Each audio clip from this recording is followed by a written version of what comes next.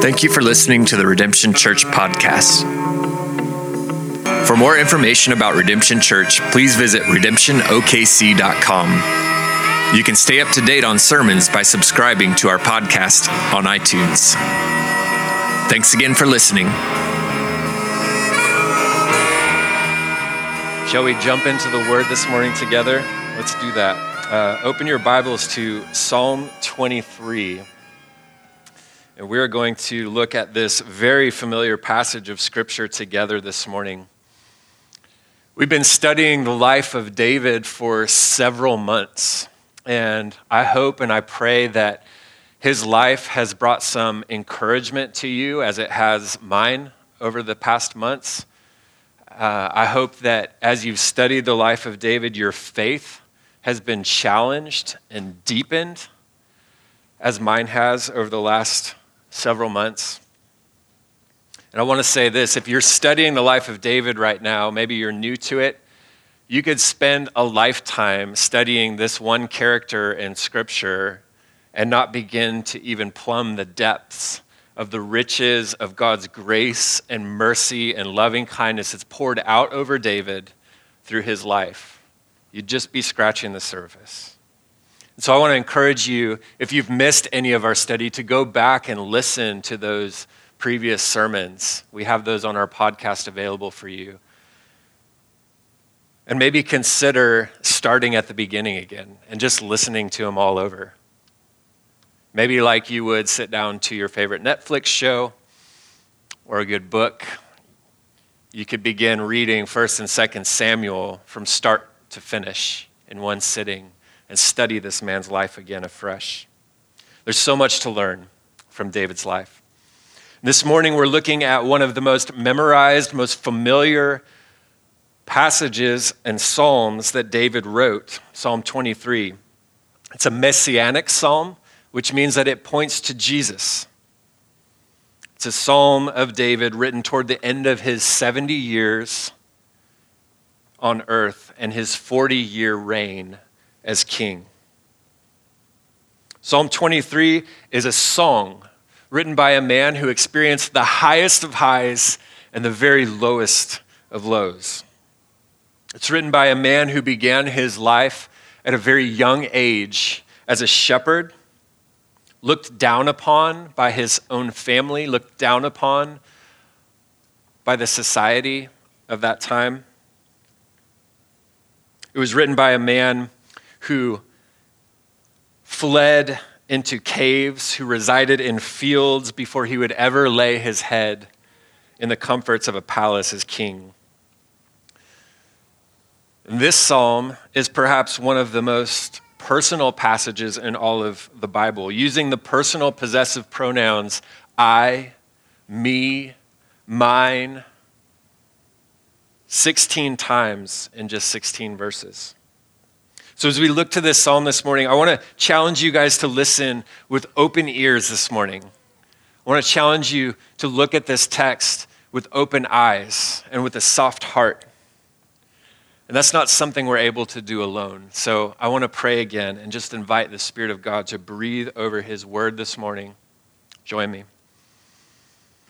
Father, we thank you for your word that has been preserved throughout generation upon generation. We thank you for these words, Psalm 23, these words of David, a man after your own heart, that are written down for us to reflect upon, to remember, to rest in.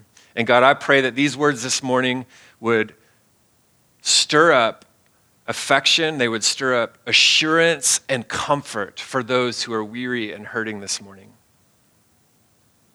We give you all the glory in Jesus' name. Amen. Let's read Psalm 23 together as we open up. The Lord is my shepherd. I shall not want. He makes me lie down in green pastures. He leads me beside still waters. He restores my soul, and he leads me in paths of righteousness for his name's sake. Even though I walk through the valley of the shadow of death, I will fear no evil, for you are with me. Your rod and your staff, they comfort me. You prepare a table before me in the presence of my enemies. You anoint my head with oil, and my cup overflows.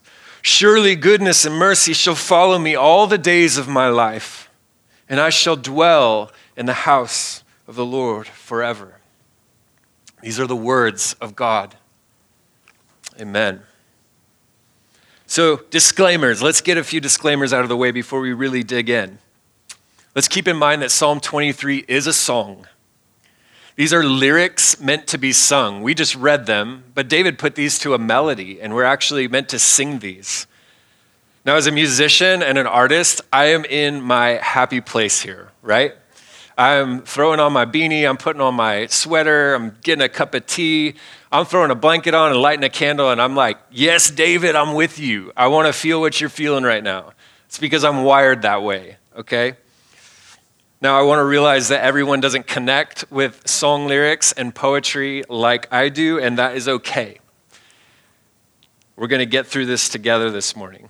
So I want to ask you, though, if you're more of the left brain type, the more methodical and analytical type, I want to ask you to turn the knob down on the right side of your brain just a little bit, and then turn the knob on the creative side up just a little bit so that you might exercise that part of your brain. Can we do that? And then for you artists, for me, I'm going to turn down the creative knob just a little bit, and I'm going to turn up the methodical and analytical knob because there's so much to learn from this psalm for both of us.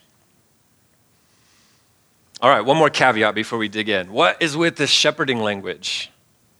Can we acknowledge that this is strange? Where we are in our context in Western America, in Edmond, Oklahoma, at face value, it doesn't really connect with us, right? Especially for those who know very little about the Bible, about Christianity. This is particularly strange language to compare God with a shepherd. How many of you actually know a shepherd? How many of you have actually spent time with sheep? Know what they smell like? I haven't. And so let's just acknowledge that most of us haven't a clue. If we start there, we don't have a clue about what makes a good shepherd, right? We don't even know a shepherd. We do. Stay with me. We can put two and two together and say, well, a good shepherd probably knows how to keep his sheep alive, right? That would be a good thing. And probably knows how to turn a profit from his sheep. We might start there.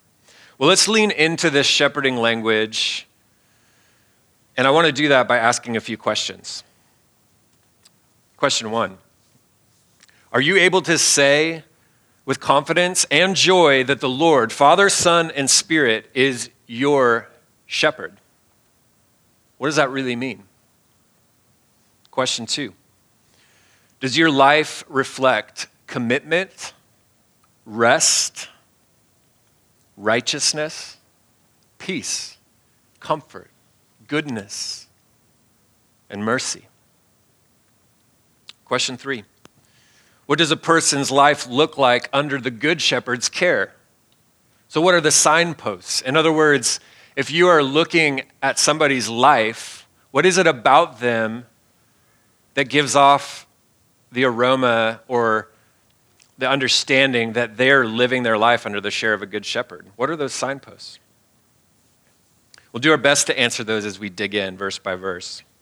Also, I want to get this psalm out of the familiar fluff, out of that kind of funeral psalm that everybody knows, and I want to connect it with the New Testament. You guys, this is incredible. If anybody Googles Messianic Psalms this morning and begins a journey of learning how the Psalms actually point to Jesus, I will be stoked. So, yes, let's dive in. I want to propose 2 attributes spelled out in Psalm 23 for the believer who has placed their full trust in the Good Shepherd. 2 signposts that would help someone say with conviction that they indeed have a good shepherd. So for you note takers, it's going to be assurance and it's going to be comfort. And we're going to look at the psalm and break down verses 1 through 4 and verses 4 through 6 in these two categories, assurance and comfort.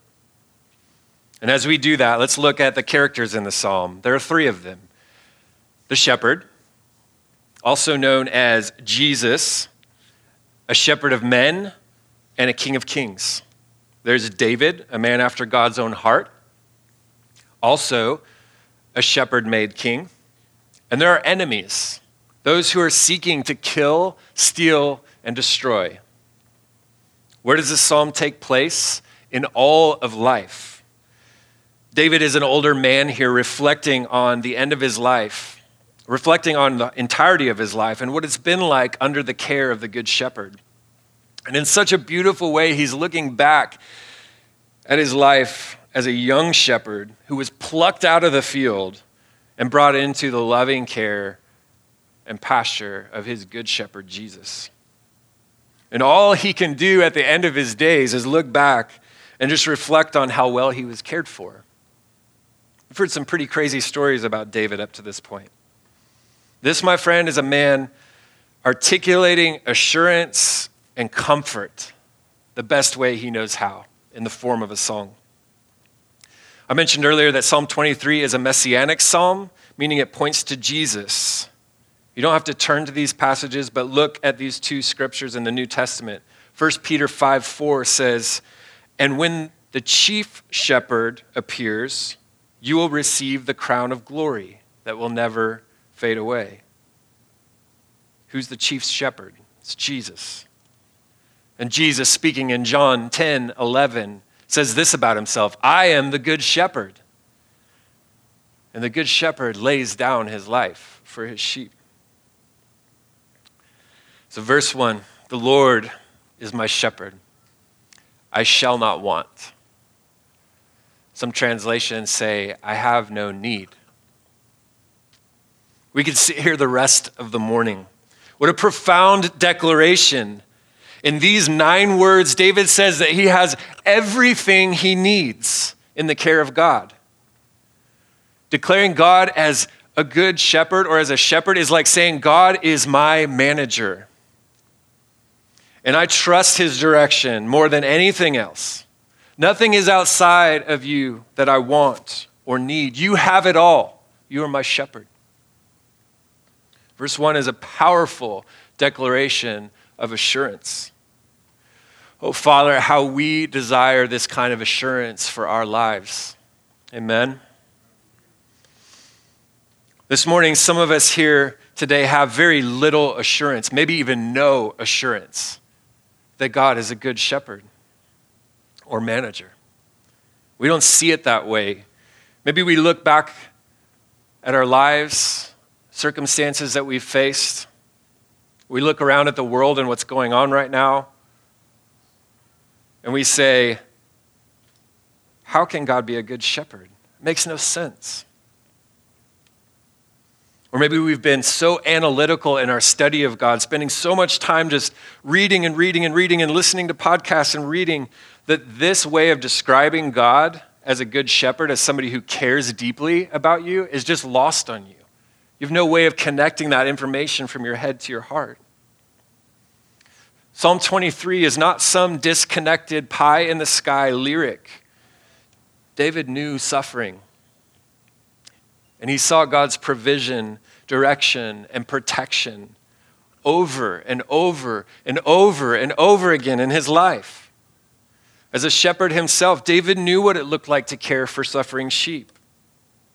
And as a king, he understood what it looked like to care for people. He was an archetype for another shepherd king. Jesus, too, knew suffering. He suffered more than any man ever could when he bore the wrath of God for the sins of every man. I want to encourage you sometime to read Psalm 22 this week in your own time. This is another messianic psalm that spells out the suffering of Christ on the cross and the victory that he now has over sin and death. King Jesus, the good shepherd, knows what it looks like to care for suffering sheep. Listen to these scriptures. Isaiah 53:7. "He was oppressed and he was afflicted, yet he opened not his mouth.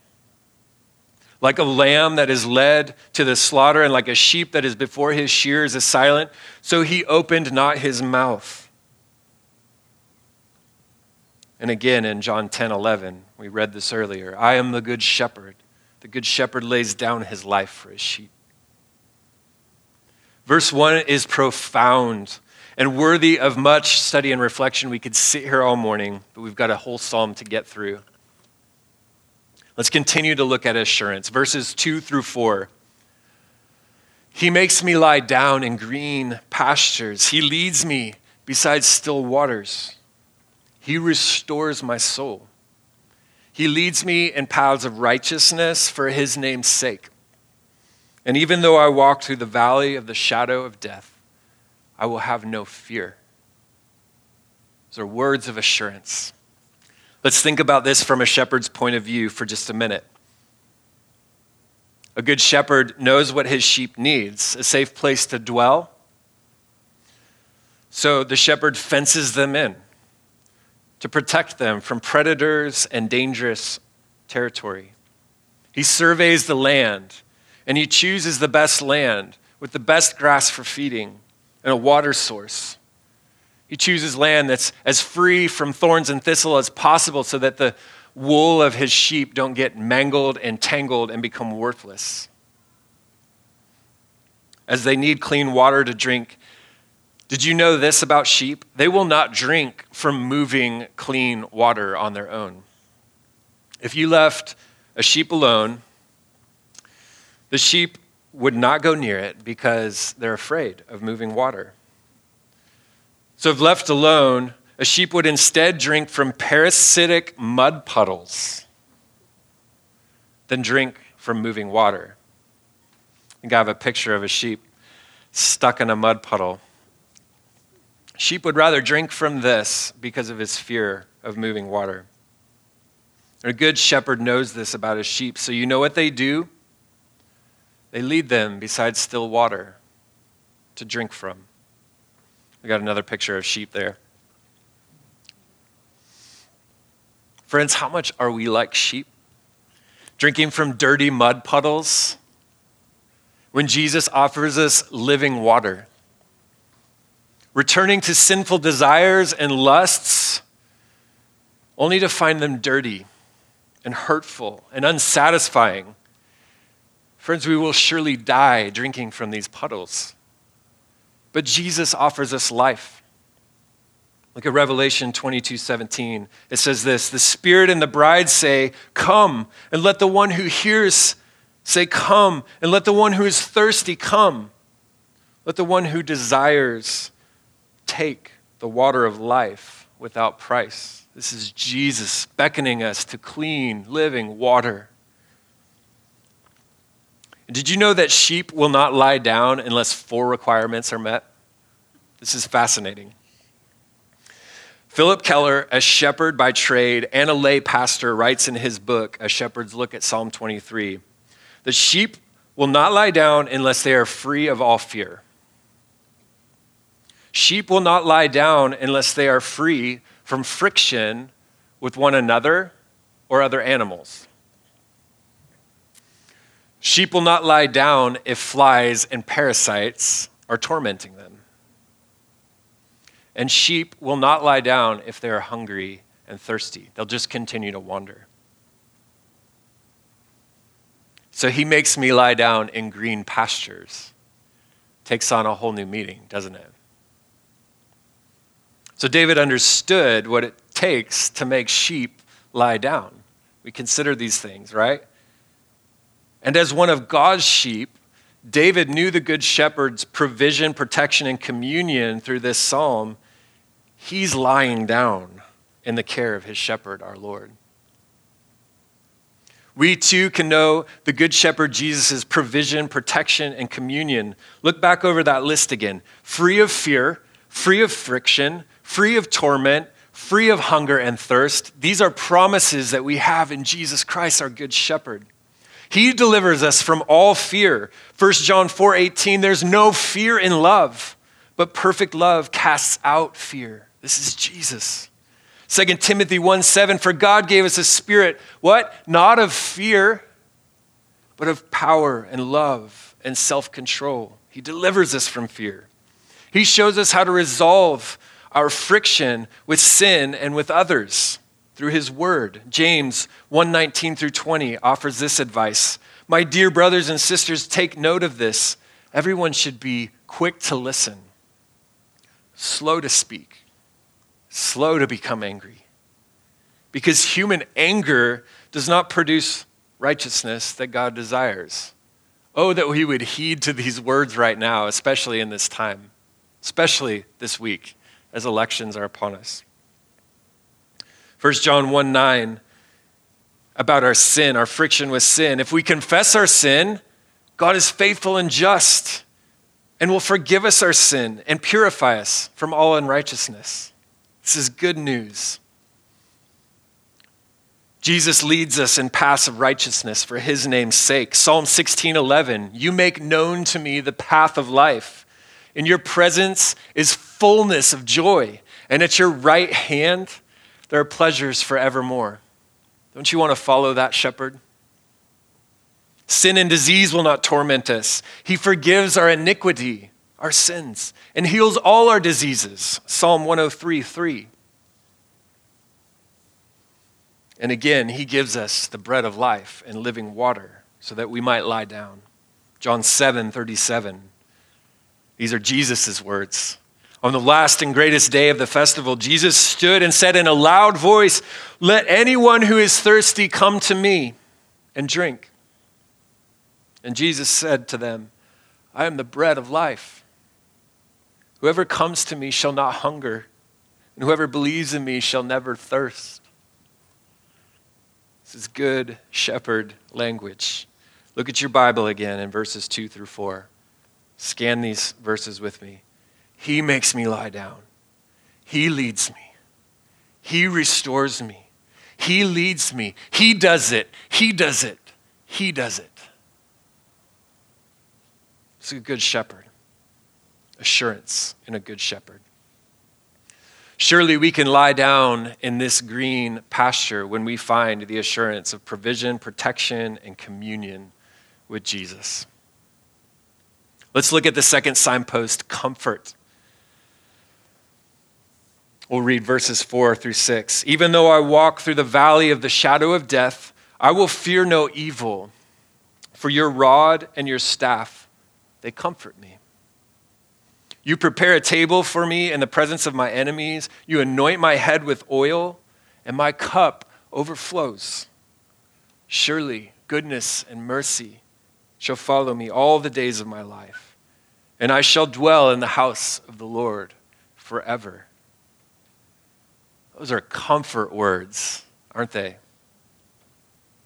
And what powerful words from David as he's nearing the end of his days on earth and nearing the end of his time as an earthly king.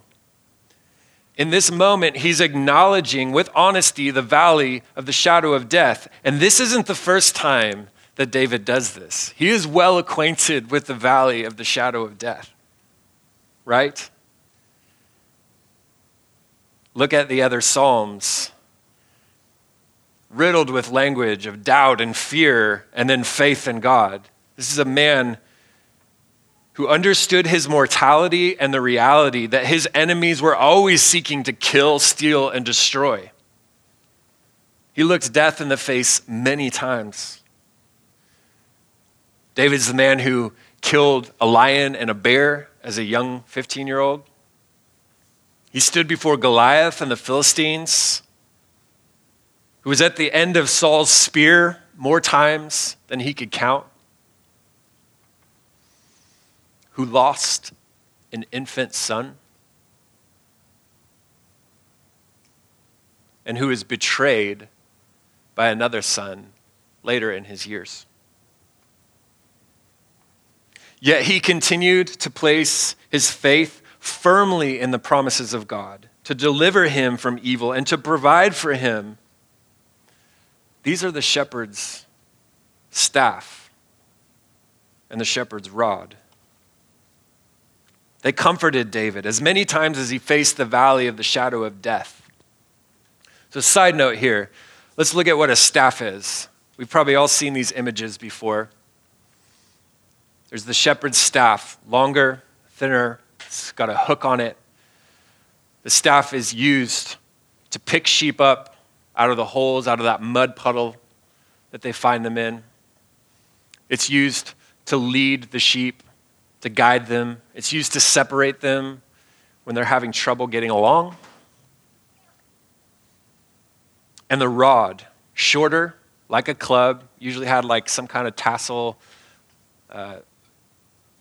wrapped around it so you wouldn't lose it from your wrist. The shepherd knew how to use the rod to fend off dogs, wolves, and other predators. Shepherds are skilled at throwing the rod and using it to strike. And so we look back at David's life and he says, God, you are my good shepherd, and your rod and your staff, they comfort me. How many times did David experience the staff of the Lord guiding and leading him and directing him, and the rod of God casting down his enemies before him? David knew how to worship in the valley of the shadow of death because of these promises. And oh, that we might do the same as we face the valley. One more side note here. We do not like to face the valley, do we? We would assume go around it. But I want to ask you this morning, what if it's the valley where God teaches us about his assurance and his comfort? What if it's the valley where our faith is actually grown and fostered? There's another shepherd king who understands death and suffering. This is Jesus. Let's look at Isaiah 53 briefly. Surely he has borne our griefs and carried out our sorrows, yet we esteemed him stricken, smitten by God, and afflicted. But he was pierced for our transgressions. He was crushed for our iniquities. Upon him was the chastisement that brought us peace, and with his wounds we are healed. All we like sheep have gone astray. We have turned every one to his own way, and the Lord has laid upon him, Jesus, the iniquity of us all. He was oppressed and afflicted, and yet he opened not his mouth. Like a lamb led to the slaughter, and like a sheep that before its shears is silent, so he opened not his mouth. Jesus faced the valley of the shadow of death. But Jesus also offers us incredible hope and comfort as we face our enemies, as we face this valley where our enemies often lie. Listen to these verses 5 and 6. You prepare a table for me in the presence of my enemies. You anoint my head with oil, and my cup overflows. This is Jesus setting the table before our enemies with promises of comfort. John 10:10 says, the thief comes only to steal, kill, and destroy. But I have come, Jesus has come, that they may have life and have it to the full. 1 Peter 5:6-10. Humble yourselves, therefore, under the mighty hand of God, so that at the proper time he may exalt you. What would it look like to humble ourselves before our good shepherd right now? Casting all your anxieties on him because he cares for you. Be sober-minded, be watchful. Your adversary, the devil, he prowls around like a roaring lion seeking someone to devour. Resist him, firm in your faith, knowing that the same kinds of suffering are being experienced by your brotherhood throughout the world. We're all facing the valley, right? But take heart. And after you've suffered a little while, the God of all grace, who has called you to his eternal glory in Christ, will himself restore, confirm, strengthen, and establish you. To him be dominion forever and ever. Amen. What comforting promises laid on the table before us and before our enemies. You anoint my head with oil. Perhaps David here was remembering the moment when Samuel visited and poured oil all over his head as a 15-year-old boy, signifying the blessing of the Lord and declaration that he would be the future king of Israel. It's a symbol and a sign. And what we know about David is he had to walk through a long valley of the shadow of death to see God's blessing fully carried out. When he says, my cup overflows, I have to believe that David is saying, my cup overflows, God, because your promises have stood firm. I remember when you anointed my head as a young man, and look at all the things that I went through, and look at how your promises have kept me. My cup overflows. God's promises kept. Comfort. Comfort. Surely goodness and mercy shall follow me all the days of my life, and I shall dwell in the house of the Lord forever. Here, David is continuing to lean on the promises of God and is looking to eternal comfort of dwelling in the house of the Lord forever. Just as David was plucked out of the fields and delivered from the caves to stand as king, he soon would move on from life on earth and life as a king to his eternal home, goodness and mercy for all time, finally free from the shadow of death, living under the care of the King of Kings, Jesus. David would be able to say with even more assurance, and he's saying right now, the Lord is my shepherd, I shall not want. Friends, can you imagine that day when we stand before our Lord and our Maker and we are fully delivered from want? It's hard to comprehend. No wanting. No wanting. Lacking nothing ever again. We will have it all in the care of our good shepherd. Oh, what comfort and blessed assurance we have in our good shepherd, Jesus.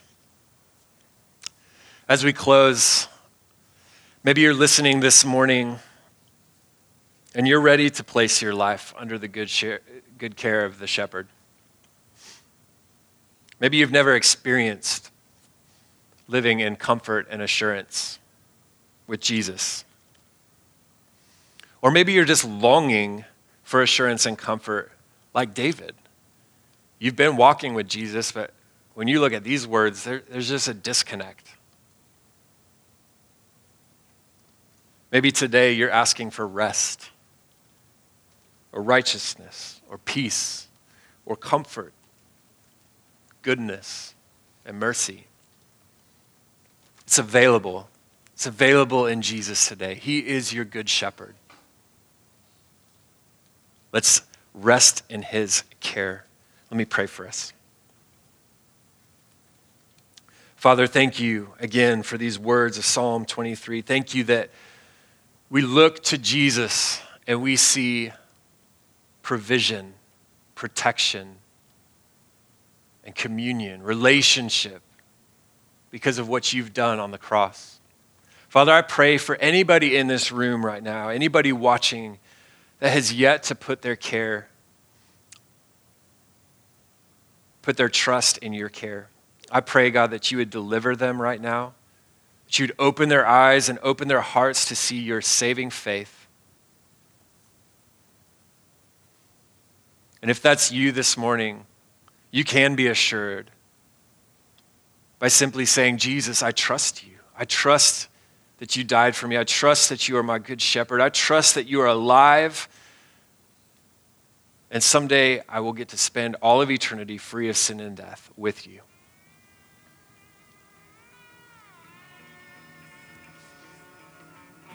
Father, teach us to live in the assurance and comfort of your care as our good shepherd. We pray in Jesus' name. Amen.